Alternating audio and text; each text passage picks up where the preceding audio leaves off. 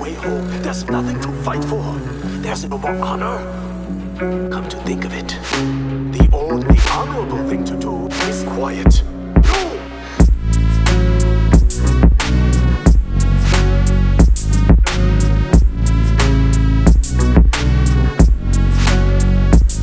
I won't spend eternity in this forsaken time!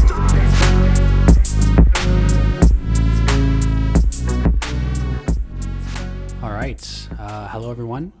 It's Yana Ellard from the Jack Sway Collective here, and I'm back. I'm back for the first time since, just looking at the back end of the podcast section here, April 8th, 2020 was the last day that I released an episode, and it's just been an interesting few months, I'm sure, for everyone. That's for damn sure. But tonight, for some reason, today is the 30th of May. Tonight felt like a good reason or a good time to hop back on the podcast and do some more reading. So, to any of you who listened to any of 1 through 6 of the first Let's Read, just again, a personal thank you to all of you. It's been really, really cool to see that, although incredibly niche, some people out there are actually genuinely interested in something as crazy as some random dude in Canada reading a book out loud on a podcast. But yeah, I think that's really, really cool. So I'm here to do it again. I'm here to do it again after having done it once and listened back to the majority of it, and has had a little bit of time to reflect and think about how to maybe make it a little bit better and how I want this to maybe evolve over time. So thank you to all of you who listened in the past. Also, thank you to everyone who puts up with the fact that this is an incredibly inconsistent podcast in terms of release dates. That's just the way it is. And that's just one of the things about personal projects is you try and prioritize them as much as possible, but sometimes they fall off the rails where sometimes you're super committed. And so this really works really well for me, where I can just run through a book and then rest for a month or two and then run through another book. So anyways, now to anyone who's listening who maybe has listened to the Jack Sway Collective regular feed or has never listened to the podcast at all, I'll just talk a little bit about the format and what I've done thus far, and then you guys are just going to know, and I'll repeat it again every episode. But basically, I'm here because I, for some reason, like to talk and read out loud, and I've been meaning to do a personal project that has something to do with audio. And so what I did was I read through each chapter of Albert Camus' The Fall on the microphone, and then basically had a short discussion in real time, just me thinking out loud about what I just read.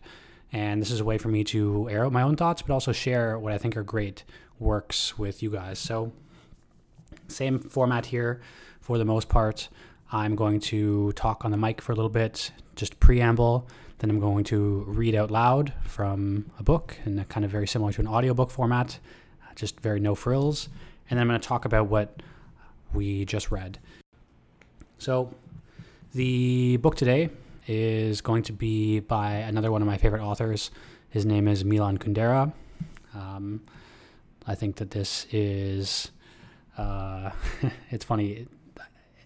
This is a project about me basically sharing my favorite books. And so I get to tell you a little bit about who these people are and, why I, for some reason, connect with them and why I love their work. So I'll just talk a little bit about Milan Kundera.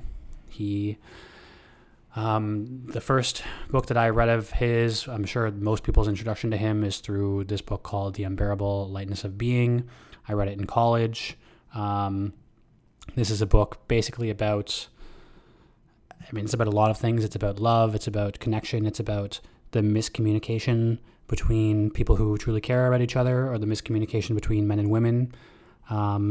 It's about living light and agile and on your feet versus living very heavy and grounded, and the tensions between these two things.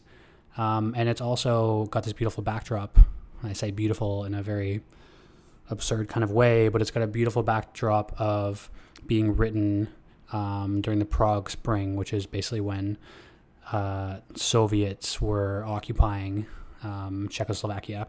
So there's this era of communist goings on that's in the background, and it's just so fascinating to me. And this is a kind of a through line through many of Kundera's works, and for some reason they really connect with me, because it's, I don't know, perhaps because I live in such a free, relaxed Canadian place in Vancouver. It's very interesting for me to read about something that is just so absurd to me. The normal goings-ons of daily life in the 60s and 70s, but also under communist occupation. Just, it's totally inconceivable to me. So anyways, I won't ramble about him too much. He's a great author. If you enjoy this book, this is the shortest book I've read of his. It's called Slowness. Feel free to give his work a shot. Unbearable Lightness of Being is also great, but for now, let's continue, and we can go through this book, Slowness.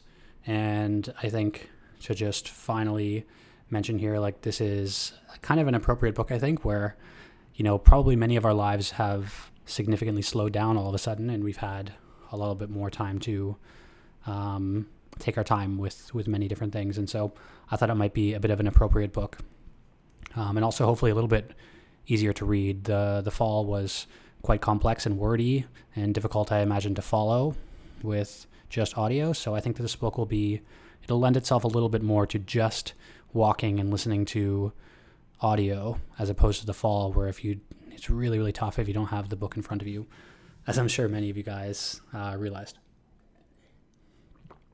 So if you guys are ready for this, I'm just going to hop right in. And yeah, very similar to last time. So I just want to say thank you again for anyone who's listened and who's tuning in again. This is really exciting, and I'm just excited to share another amazing, incredible book with you. So let's do this.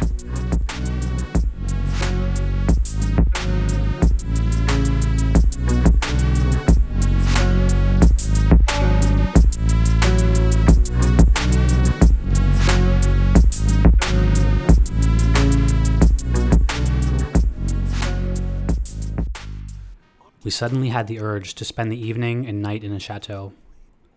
Many of them in France have become hotels. A square of greenery lost in a stretch of ugliness without greenery. A little plot of walks, trees, birds, in the midst of a vast network of highways. I am driving, and in the rear view mirror I notice a car behind me. The small left light is blinking, and the whole car emits a wave of impatience. The driver is watching for the chance to pass me. He is watching for the moment the way a hawk watches for a sparrow. Vera, my wife, says to me, "Every 50 minutes somebody dies on the road in France. Look at them, all these madmen tearing along around us. These are the same people who manage to be so terrifically cautious when an old lady is getting robbed in front of them on the street. How come they have no fear when they're behind the wheel?" What could I say? Maybe this. The man hunched over his motorcycle can focus only on the present instant on his flight. He is caught in a fragment of time, cut off from both the past and the future. He is wrenched from the continuity of time. He is outside of time. In other words, he is in a state of ecstasy. In that state, he is unaware of his age, his wife, his children, his worries, and so he has no fear. Because the source of fear is in the future. And a person freed of the future has nothing to fear. Speed is the form of ecstasy the technical revolution has bestowed on man. As opposed to a motorcyclist, the runner is always present in his body, forever required to think about his blisters, his exhaustion. When he runs, he feels his weight, his age, more conscious than ever of himself and of the time of his life. This all changes when man delegates the faculty of speed to a machine. From then on, his own body is outside the process, and he gives over to a speed that is non-corporeal, non-material, pure speed, speed itself, ecstasy speed. A curious alliance, the cold impersonality of technology with the flames of ecstasy. I recall an American woman from 30 years ago, with her stern, committed style, a kind of apart-chic of eroticism, who gave me a lecture, chillingly theoretical, on sexual liberation. The word that came out most often in her tongue, or in her talk, was orgasm. I counted 43 times. The religion of orgasm, utilitarianism projected into sex life, efficiency versus indolence, coition reduced to an obstacle to be got past as quickly as possible in order to reach an ecstatic explosion, the only true goal of lovemaking and of the universe. Why has the pleasure of slowness disappeared? Ah, where have they gone? The amblers of yesteryear. Where have they gone? Those loafing heroes of folk song, those vagabonds who roam from one mill to another and bed down under the stars. Have they vanished along with footpaths, with grasslands and clearings, with nature? There is a Czech proverb that describes their easy indolence by a metaphor. They are gazing at God's windows. A person gazing at God's windows is not bored. He is happy. In our world, indolence has turned into having nothing to do, which is a completely different thing. A person with nothing to do is frustrated, bored, is constantly searching for the activity he lacks. I check the rearview mirror. Still the same car, unable to pass me because of the oncoming traffic. Besides the driver sits a woman. Why doesn't the man tell her something funny? Why doesn't he put her hand on her knee? Instead, he's cursing the driver ahead of him for not going fast enough. And it doesn't occur to the woman either to touch the driver with her hand. Mentally, she's at the wheel with him, and she's cursing me too. And I think of another journey from Paris out to a country chateau, which took place more than 200 years ago. A journey of Madame de T and the young chevalier who went with her. It is the first time they are so close to each other, and the inexpressible atmosphere of sensuality around them springs from the very slowness of the rhythm, rocked by the motion of the carriage. The two bodies touch. First inadvertently, then inadvertently, the story begins. This is what Vivant Dendon's novella tells. A gentleman of 20 goes to the theater one evening. Neither his name nor his title is mentioned, but I imagine him a chevalier. In the next box, he sees a lady. The novella gives only her initial, Madame de T. She is a friend of the Comtesse, whose lover is the chevalier. She requests that he see her home after the performance. Surprised by this unequivocal move, and the more disconcerted because he knows Madame de T's favorite, a certain Marquis, we never learn his name, we have entered the world of secrecy, where there are no names, the mystified chevalier finds himself in the carriage beside the lovely lady. After a smooth and pleasant journey, the coach draws to a stop in the countryside, at the chateau's front steps, where Madame de T's husband greets them sullenly. The three of them dine in a grim, taciturn atmosphere. Then the husband excuses himself and leaves the two alone.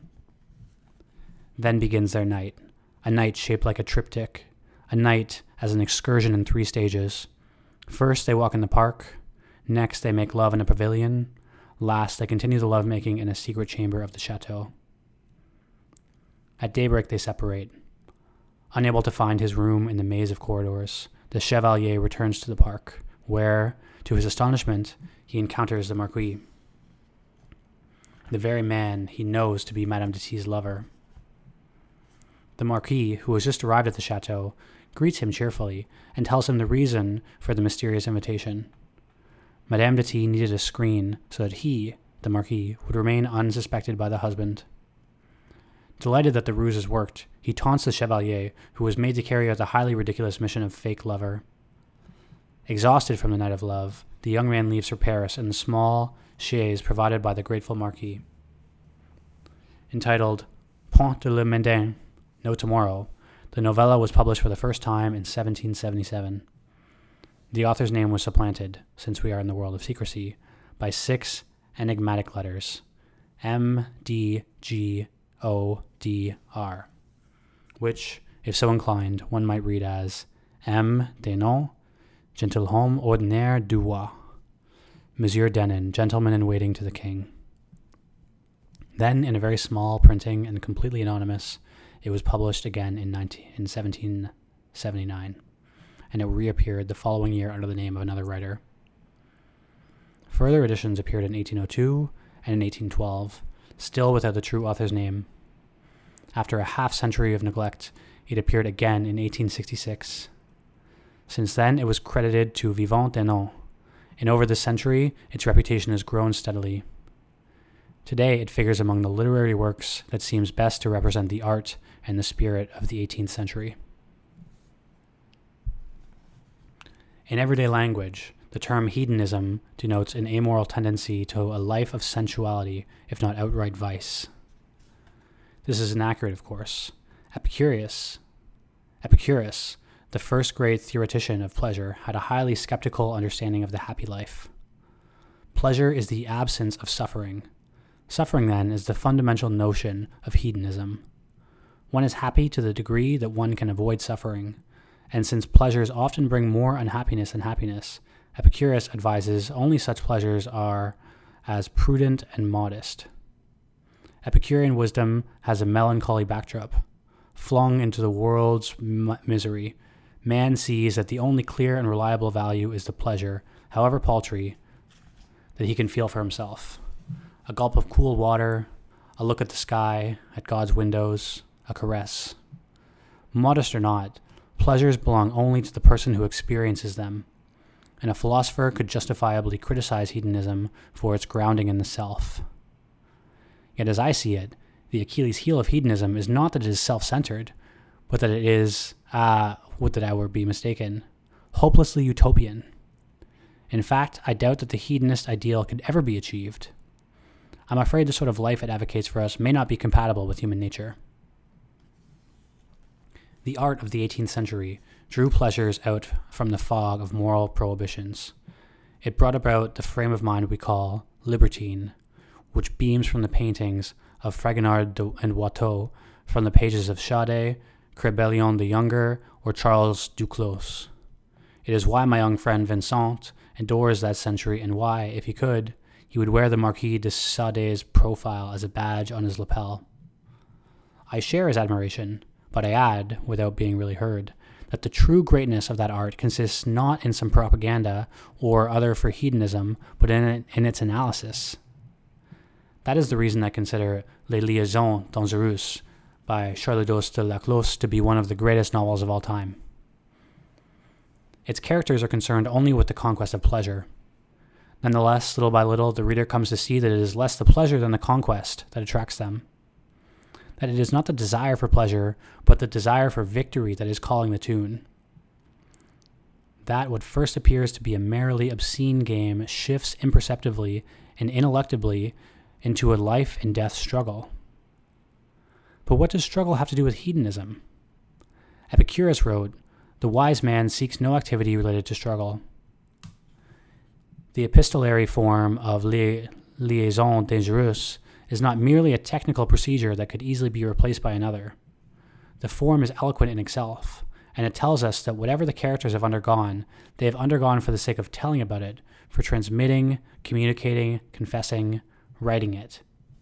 In such a world, where everything gets told, the weapon that is both most readily available and most deadly is disclosure. Valmont, the novel's hero, sends the woman he has seduced a farewell letter that will destroy her. And it is his lady friend, the Marquise de Merteuil, who dictated it to him, word for word. Later, at a vengeance, the Merteuil woman shows a confidential letter of Valmont's to his rival. The latter challenges him to a duel, and Valmont dies. After his death, the intimate correspondence between him and Merteuil will be disclosed, and the Marquise will end her days scorned, hounded, and banished. Nothing in this novel stays a secret exclusive to two persons. Everyone seems to live inside an enormous resonating seashell where every whispered word reverberates, swells into multiple and unending echoes. When I was small, people would tell me that if I set a shell against my ear, I would hear the immemorial murmur of the sea. In that same way, every word pronounced in the Laclosian world goes on being heard forever. Is that what it is, the 18th century? Is that the famous paradise of pleasure? Or has mankind always lived in such resonating shell without realizing it? Whatever the case, a resonating seashell, that's not the world of Epicurus, who commanded his disciplines. You shall live hidden. The man at the hotel reception desk is nice. Nicer than people usually are at reception desks. Recalling that we were here 2 years ago, he warns us that many things have changed since then. They have developed a conference room for various kinds of meetings and built a fine swimming pool. Curious to see the pool, we cross a very bright lobby with very great windows looking onto the park. At the far end of the lobby, a broad staircase leads down to the pool, large, tiled, with a glass roof. Vera reminds me, last time there was a little garden rose here. We settle into our room and then go out into the park. The green terrace lawns descend towards the river, the Seine. It's beautiful. We are enchanted. We decide to take a long walk. A few minutes along our way, there suddenly looms a highway with speeding cars. We turn back. The dinner is excellent. Everyone nicely dressed as if to honor the time goes by, whose memory hovers beneath the ceiling here. Besides us are seated a couple with their 2 children. One of these is singing loudly. The waiter leans over their table with a tray. The mother stares insistently at him, trying to get him to say something flattering about the child, who, full of himself from being looked at, stands up on his chair and sings still louder. A smile of pleasure appears on the father's face. A magnificent Bordeaux duck dessert, a house secret. Vera and I chat, contented and carefree. Then, back in our room, I turn on the television for a moment. There, more children. This time, they are black and dying. Our stay in the chateau coincides with the period when, every day for weeks, they showed the children of an African nation whose name is already forgotten. All this happened a good 2 or 3 years ago. How could anyone remember all those names? Ravaged by a civil war and famine, the children are thin, exhausted, without the strength to wave away the flies walking about on their faces. Vera says to me, "Aren't there any old people dying in that country as well?" No. What was so interesting about that famine, what made it unique among the millions of famines that have occurred on this earth, was that it cut down only children. We never saw an adult suffering on the screen, even though we watched the news every day, precisely to confirm that unprecedented phenomena. So it was completely natural that not adults but children should revolt against that cruelty of their elders, and, with all the characteristic spontaneity of children, should launch the renowned campaign, "The children of Europe send rice for the children of Somalia." Somalia, of course. That famous slogan has brought the vanished name back to me. Ah, what a pity the whole business is already forgotten. They bought bags of rice, an infinite number of bags. The parents were impressed by the sentiment of planetary solidarity in their little ones, and they gave money, and all the institution pitched in. Rice was collected in the schools, hauled to the ports, loaded onto the ships headed for Africa, and everyone could follow the glorious rice epic. Immediately after the dying children, the screen is invaded by little girls 6 and 8 years old. They are dressed like adults and have the appealing manner of aging flirts. Oh, it's so cute, so touching, so funny. When children act like the adults, the little girls and boys kiss on the mouth, then comes a man holding an infant in his arms, and as he is explaining the best way to wash the diapers his baby is just soiled, a beautiful woman approaches, opens her mouth, and sticks out a terrifically sexy tongue, which then penetrates the terrifically good-natured mouth of the baby-carrying fellow. "Bedtime," says Vera, and she turns off the television. The French children rushing to help their little African friends always remind me of the face of the intellectual Berck. These were his glory days. As is often the case with glory, his was instigated by defeat. Let's remember, in the 80s of our century, the world was struck by the epidemic of a disease called AIDS, which was transmitted during sexual contact and which, early on, rampaged mainly among homosexuals. To stand up against the fanatics who saw the epidemic as a divine, rightful punishment and avoided the sick as if they carried the plague, tolerant natures expressed brotherhood and took pains to demonstrate that there was no longer danger from their company. Thus it came about that the Dubercs of the National Assembly and the intellectual Berck had lunch in a famous Paris restaurant with a group of people with AIDS. The meal proceeded in fine spirits, and, not to miss an opportunity for setting a good example, Deputy de Berks had invited the cameras to come in at dessert time. The moment they appeared on the threshold, he rose, approached one of the sick men, raised him up from his chair, and kissed him on the mouth, which was still full of chocolate mousse. Berck was caught short. He understood immediately that once it was photographed and filmed, Duberc's great kiss would become immortal. He stood up and thought hard whether he too should go and kiss an AIDS person. In the first phase of his thinking, he rejected that temptation because deep inside he was not entirely sure that contact with the sick mouth was not infectious. In the next phase, he decided to surmount his caution, figuring that the shot of his kiss would be worth the risk. But in the third phase, an idea stopped him in his course towards the seropositive mouth. If he kissed a sick man too, that would not make him Duberc's match. Quite the opposite. He would be reduced to the level of a copycat, a follower, a minion even, who by this hasty imitation would add still greater luster to the other man's glory. So he settled for staying put and smiling insanely. But those few seconds of hesitation cost him dearly, because the camera was there and, on the nightly news, the whole of France read on his face the three phases of his uncertainty and snickered. Thus, the children collecting bags of rice for Somalia came to his rescue at exactly the right moment. He took every opportunity to pelt the public with the fine dictum, "Only the children are living in truth." Then took off for Africa and got himself photographed alongside a little dying black girl whose face was covered with flies. The photo became famous the world over, much more famous than the one of Duberc's kissing an AIDS patient, because a dying child counts more than a dying adult, an obvious fact that at the time still escaped Duberc's. But the man did not consider himself beaten, and a few days later he appeared on television, a practicing Christian. He knew Berck to be an atheist, which gave him the idea of bringing along a candle, a weapon before which even the most obdurate unbelievers bow their heads. During the interview, he pulled it from his pocket and lit it, with the perfidious purpose of casting discredit on Berck's concern for exotic lands. He talked about our own poor children, in our villages, in our outer suburbs, and invited his fellow citizens to come down to the street, each carrying a candle, for a grand march through Paris as a sign of solidarity with the suffering children.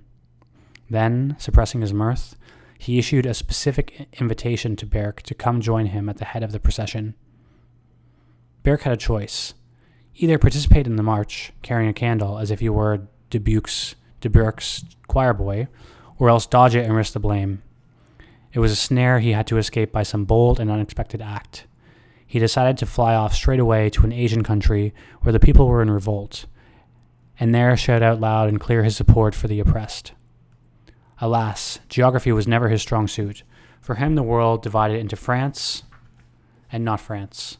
With its obscure provinces, he always mixed up, so he stepped off the plane in some other tiresomely peaceful country whose mountain airport was frozen and underserviced. He had to stay there 8 days waiting for a plane to take him home, famished and flu-ridden, to Paris. Berck is the martyr king of the dancers, commanded Pontevin.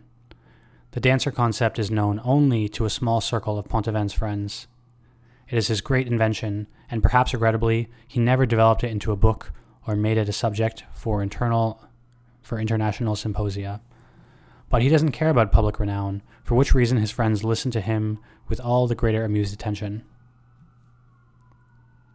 As politicians nowadays, Pontevin says, all politicians nowadays, Pontevin says, have a bit of the dancer in them, and all the dancers are involved in politics, which, however, should not lead us to mistake one for the other. The dancer differs from the politician in that he seeks not power, but glory. His desire is not to impose this or that on the social scheme on the world, he couldn't care less about that, but to take over the stage so as if to beam forth his self. Taking over the stage requires keeping other people off of it, which supposes special battle tactics. The battle the dancer fights, Pontevin calls moral judo. The dancer throws down the gauntlet to the whole world, who can appear more moral, more courageous, more decent, more sincere, more self-sacrificing, more truthful than he. And he utilizes every hold that lets him put the other person in a morally inferior situation. If a dancer does get the opportunity to enter the political game, he will showily refuse all secret deals, which have always been playing the field of real politics, while denouncing them as deceitful, dishonest, hypocritical, dirty. He will lay out his own proposals publicly, up on a platform, singing and dancing, and will call on the others by name to do the same. I stress, not quietly, which would give the other person time to consider, to discuss counter-proposals, but publicly, and if possible by surprise. Are you prepared right now, as I am, to give up your April salary for the sake of the children of Somalia? Taken by surprise, people have only two choices. Either refuse and discredit themselves as enemies of children, or else say yes, with terrific uneasiness, which the camera is sure to display maliciously. The way it displayed poor Berck's hesitation at the close of the lunch for the people with AIDS. Why are you silent, Dr. H, while human rights are being trampled in your country? Dr. H was asked that question at a moment in the midst of operating on a patient when he could not respond. But when he had stitched up the open belly, he was overcome by such shame for his silence that he blurted forth everything one could want to hear from him and then some, after which the dancer who had harangued him, and here's another grip in moral judo, specifically a powerful one, snapped. Finally, even if it does come a little late. Situations can arise, under dictatorships for instance, where it is dangerous to take a public position. For the dancer is a little less dangerous than for others, because having stepped into the spotlight, visible from all angles, he is protected by the world's attention. But he has his anonymous admirers who respond to his splendid yet thoughtless exhortation by signing petitions, attending forbidden meetings, demonstrating in the streets. Those people will be treated ruthlessly, and the dancer will never yield to the sentimental temptation to blame himself for having brought trouble on them, knowing that a noble cause counts for more than this or that individual. Vincent raises an objection to Pontevin. Everyone knows you loathe Berk, and we're with you on that. Still, even if he is a jackass, he supported causes we consider good ones ourselves, or, if you insist, his vanity has supported them. And I ask you, if you want to step into some public dispute, call attention to some horror, help someone being persecuted, how can you do it nowadays without being or looking like a dancer? To which the mysterious Pontevin replies, You're wrong if you think I meant to attack dancers. I defend them. Anyone who dislikes dancers and wants to denigrate them is always going to come up against an insuperable obstacle, their decency. Because with his constant exposure to the public, the dancer condemns himself to being irreproachable. He hasn't made a pact with the devil like Faust.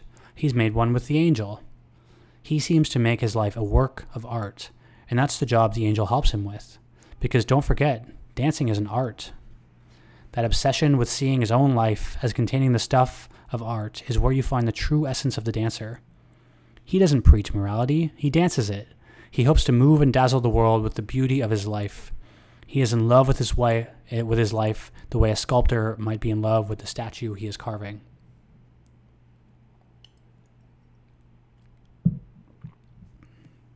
I wonder why Pontevin does not make his very interesting ideas public. After all, he doesn't got such a lot to do. This PhD historian sitting bored in his office at the Bibliothèque Nationale. He doesn't care about making his theories known. That's an understatement. He detests the idea. A person who makes his ideas public does risk persuading others of his viewpoint, influencing them, and thus winding up in the role of those who aspire to change the world. Change the world? In Pontevin's view, what a monstrous goal. Not because the world is so admirable as it is, but because any change leads inevitably to something worse. And because, from a more selfish standpoint, any idea made public will sooner or later turn on its author and confiscate the pleasure he got from thinking it. For Pontevin is one of the great disciples of Epicurus. He invents and develops his ideas simply because it gives him pleasure.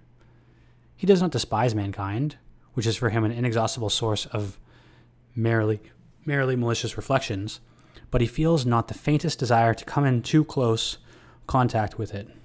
He is surrounded by a gang of cronies who get together at the Café Gascon, and this little sample of mankind is enough for him. Of those cronies, Vincent is the most innocent and the most touching. I like him, and my only reproach, tinged with envy, it is true, is for the childlike and to my mind excessive adoration he devotes to Pontevin. But even that friendship has something touching about it, because they discuss a lot of subjects that captivate him. Philosophy, politics, books. Vincent is happy to be alone with Pontevin.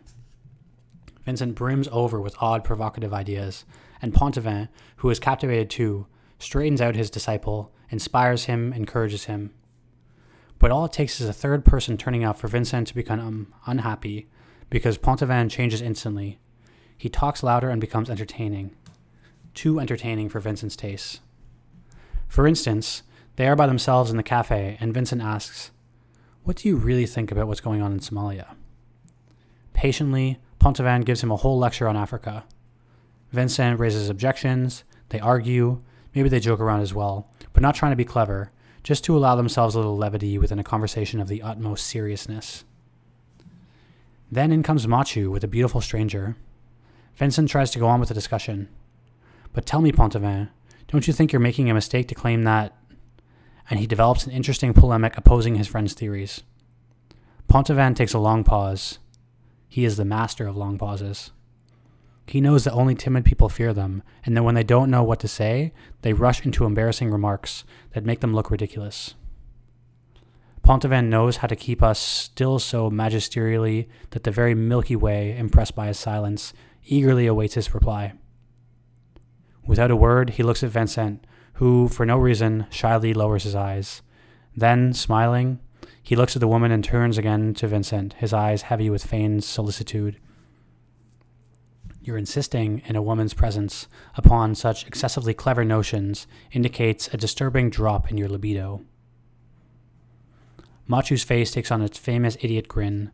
The lovely lady passes a condescending and amused glance over Vincent, and Vincent turns bright red. He feels wounded. A friend who a minute ago was full of consideration for him is suddenly willing to plunge him into a discomfort for the sole purpose of impressing a woman. Then other friends come in, sit down, chatter. Machu tells some stories with a few dry little remarks. Gujard displays his bookish erudition. There's the sound of women's laughter. Pontevin keeps silent. He waits. When he has let his silence ripen sufficiently, he says, "My girlfriend keeps wanting me to get rough with her." My God, he certainly knows how to put things. Even the people at the table nearly fall quiet and are listening to him. Laughter quivers, eager in the air. What is so funny about the fact that his girl wants him to get rough with her? It must all lie in the magic of his voice, and Vincent cannot help but feel jealous, given that, compared with Pontevin's, his own voice is like a flimsy fife straining to compete with the cello. Pontevin speaks softly, never forcing his voice, which nonetheless fills the whole room and makes inaudible the other sounds of the world. He goes on, "Get rough with her, but I can't do it. I'm not rough. I'm too nice." The laughter still quivers in the air, and to relish that quiver, Pontevin pauses. Then he says, "From time to time, a young typist comes to my house. One day, during dictation, full of goodwill, I suddenly grab her by the hair, lift her out of her seat, and pull her over to the bed. Halfway there, I let her go and burst out laughing. 'Oh, what a dumb lug I am. You're not the one who wanted me to get rough.' 'Oh, excuse me, please, mademoiselle.' The whole cafe laughs, even Vincent, who is back in love with his teacher."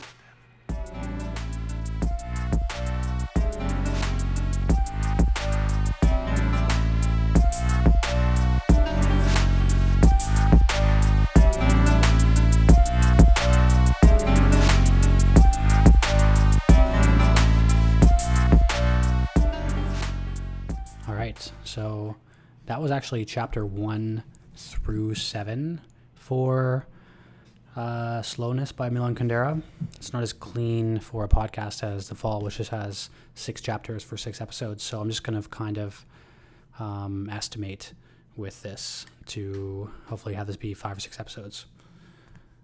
So I hope that was a little bit easier to maybe follow in an audio form compared to The Fall. Again, my apologies for some terrible French and name pronunciation. There's really nothing I can do about that. Maybe I will get better, or at least I'll get consistent with my incorrect pronunciations. So yeah, I mean, I think I'll just dive right in terms of this first chapter. Again, it kind of comes into the middle of things, similar to The Fall, where there's a bunch of different angles happening. We're not really given context. We're not really given a proper preamble or introduction. It's just, hey, here's a bunch of stuff. And one of the things that I think Kundera does, and I think I am initially attracted to his work because of this, is that he dances back and forth between so many different perspectives and so many different points of view, and I mean like narrative points of view. Now he has I believe 3 in this first section, where he has the main character who is driving on the highway with his wife and is checking into a hotel in Paris. And that's kind of the grounded real-time story to set the book into an era, which is, I guess, late 90s, maybe early 90s.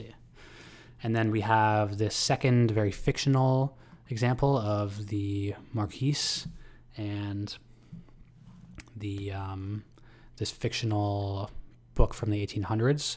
This is significant that he mentions it here because this is a through line that's going to come back later. These characters of the Chevalier and Madame T. And then back at the Paris grounded section, we have him remembering different anecdotes about other people in his life, like Berck and Pontevin. But again, that's remaining on this very grounded storyline. But then also you have occasionally, he does this a lot in The Unbearable Lightness of Being, where Kundera kind of comes in as well, and he kind of chimes in as almost like this omniscient narrating god occasionally will come into the chapter and be like, hey, let me just add my 2 cents here. And that's really, really fascinating. So this is something you're just going to get used to, I think, as we go through the story, but it definitely hops all over the place between these different storylines, and but they all kind of interwove and parallel each other. Now, one very interesting and creative way where they parallel each other is we start the book and our main storyline are these people driving on a highway. And of course, the book is called Slowness, and we start on a highway, of course, which is all about speed. And, he's really talking about speed and all the things that come with that as a characteristic of our modern world, represented, of course, by the highway, but many other things. And, he's obviously contrasting that with the 1800s, which is a time of slow, deliberate, living, at least according to this novel. And a lot of the cause of that increase in speed has to do with technological advancement. Of course, the fast car, the ability to build highways and everything like that. And so that's really the framework. And I think just one interesting thing here to mention is the fact that Albert Camus actually died in a highway, or died in a car. And there's an interesting sentence right at the beginning there, I think I mentioned it, where, he's talking about the recklessness of the French drivers. And I just wonder if that's a reference at all to Camus or not. But the main piece of the beginning of the book here with the highway is look at how much people are missing out on these key human pieces of interaction, like something so simple like putting your hand on your wife's lap in the car, as opposed to honking at the person in front of you. Because of speed, we are taken away, our attention is taken away from the little things that might matter and towards these weird things that apparently matter so much, like the speed of the driver in front of you. And again, it's just very representative, I think, of our modern world, and probably something that we're all waking up to more and more in this strange coronavirus time where we're forced to not live a life so informed by speed, and instead we have to take back a few moments in our lives and self-reflect and take our time and deliberate and meander. And all of a sudden you realize how informed our lives are by this desire for increase of speed and quickness and whatever else you want to kind of put in as synonyms. And so it's just interesting that there's this great moment in the book where we start off in the highway. He's talking about the highway, and then he compares it to the 1800s story where, the Marquis and the Madame T, they're walking along the park, and they just have some slow lovemaking, and then they go for another walk, and then they go to an underground chamber, and it's just this slow, amazing night between these two people who love each other. And then in the real story, again, about halfway through where we read, the main character and his wife try and emulate the same thing. They arrive at this beautiful hotel in Paris. They go to their room. They get dressed. They try and go for a nice walk on the grass. And they get about halfway through their walk, and all of a sudden they have to turn back because they've run into a highway. Even when they have attempted to live in a kind of slowness and they're on vacation here, they cannot escape this obsession with speed that surrounds them, this concrete form of it. So this is, obviously now we know what the hell the author's trying to get and portray to us. He's talking about the way that we live our lives. Kundera is talking about the way that we live our lives and how it's been sped up and informed so much by media and technology. And media affects, the speed in which we live our lives, of course, but it also affects the way that we behave, which we'll just get to this section that's pretty big on the dancer here, which Kundera describes his example of a dancer, and he does this via a conversation, or the description of a conversation between Pontevin and Vincent. And what I love about Kundera, and it reminds me very much of Dostoevsky, although slightly different, is Dostoevsky, when you read his books, you get to read these great debates.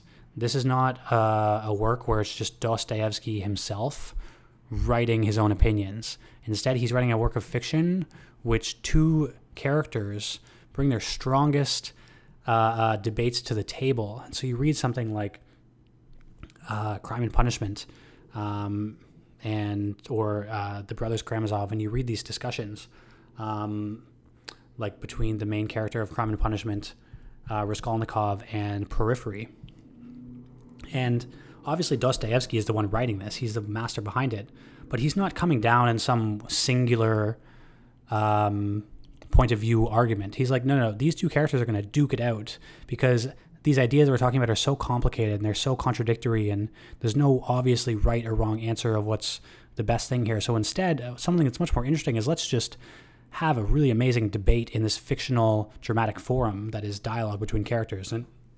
And Dostoevsky's a master of this. I don't think Kundera does it nearly as well here, but he still does it, which I think is great in his own way, where he has two characters, Pontevin and then Vincent, and they're having a discussion about this role informed by modern media that is the person who's concerned so much with the image and the attention of others for the pure sake of Epicurean hedonism and the attention of others. There's no desire for power. It's not a political power move play. This person is just a performer. And that can lead to some really strange behaviors, as we see here with the person kissing the AIDS patient in order to strategically time the camera shoot, or flying off to different countries to be photographed with starving children.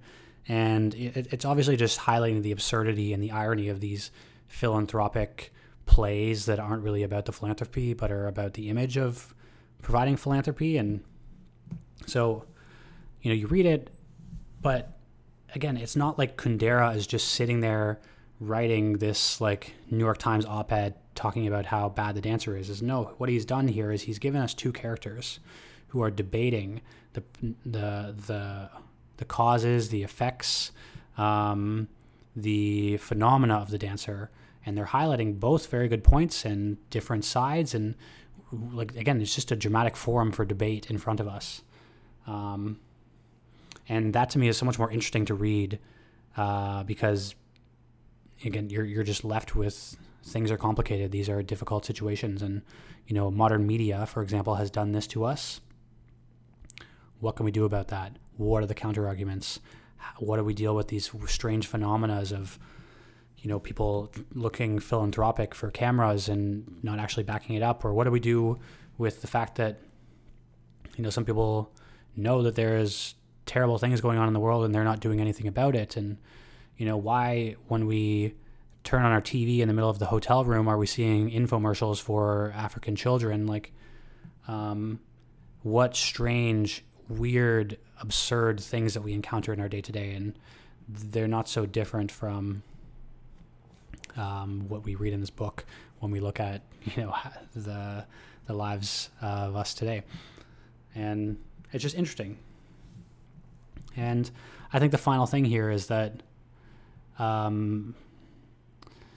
if we want to think of a very ultimate form of the dancer, someone who's just doing things for the public perception of people, and for attention, and probably in this case also for power. I think of Jean Clements from The Fall, our last section. Like, there's someone who's clearly this dancer type who will go even as far as being a dancer when no one's watching. He doesn't even need the modern media to be there. He'll go and help a blind person cross the street and then tip his hat at him. That is a total dancer move, and there's not even a camera there. So he is the kind of epitome of this. But at a more micro sense, the dancer is also, as Kundera says here, or as Pontevin says, someone who's merely taking their ideas and sending them out to the world. Actually, this is what Pontevin argues against, where he's like, no, like the professor, the PhD, doesn't actually want to have his ideas heard because it runs the risk of influencing someone else, and then he is seen as someone who's trying to create change in the world, and that's not even what he's trying to do. He's just exploring these ideas for his own, again, Epicurean pleasure. And again, it's not like that's right or wrong either. It's not that Kundera is saying that merely exploring ideas for hedonist purposes is the right or wrong thing to do. It's just, here are the consequences of it. And here is also the other side of it, which is just entirely publicly talking about your views and sharing them with everyone. So it's just funny because here I am recording a podcast. And in a way, I feel like I'm so much more of a Pontevin in this case, where I'm not really trying to convince anyone of anything that I believe. I'm not really trying to have some sort of political play. I have no activism. Like, even though, my actual views may or may not be like in line with, let's say very left-wing politics. Let's not beat around the bush. It doesn't mean that I'm creating, for example, this podcast to start ranting about them. I just want to sit here and explore some ideas for their own sake. And maybe I'm a little bit more like a Pontevin in that sense, but at the same time, this podcast gets people who listen to it. I have a small bit of an audience, and, I am actually going out of my way to share it with people in the way that Pontevin is not.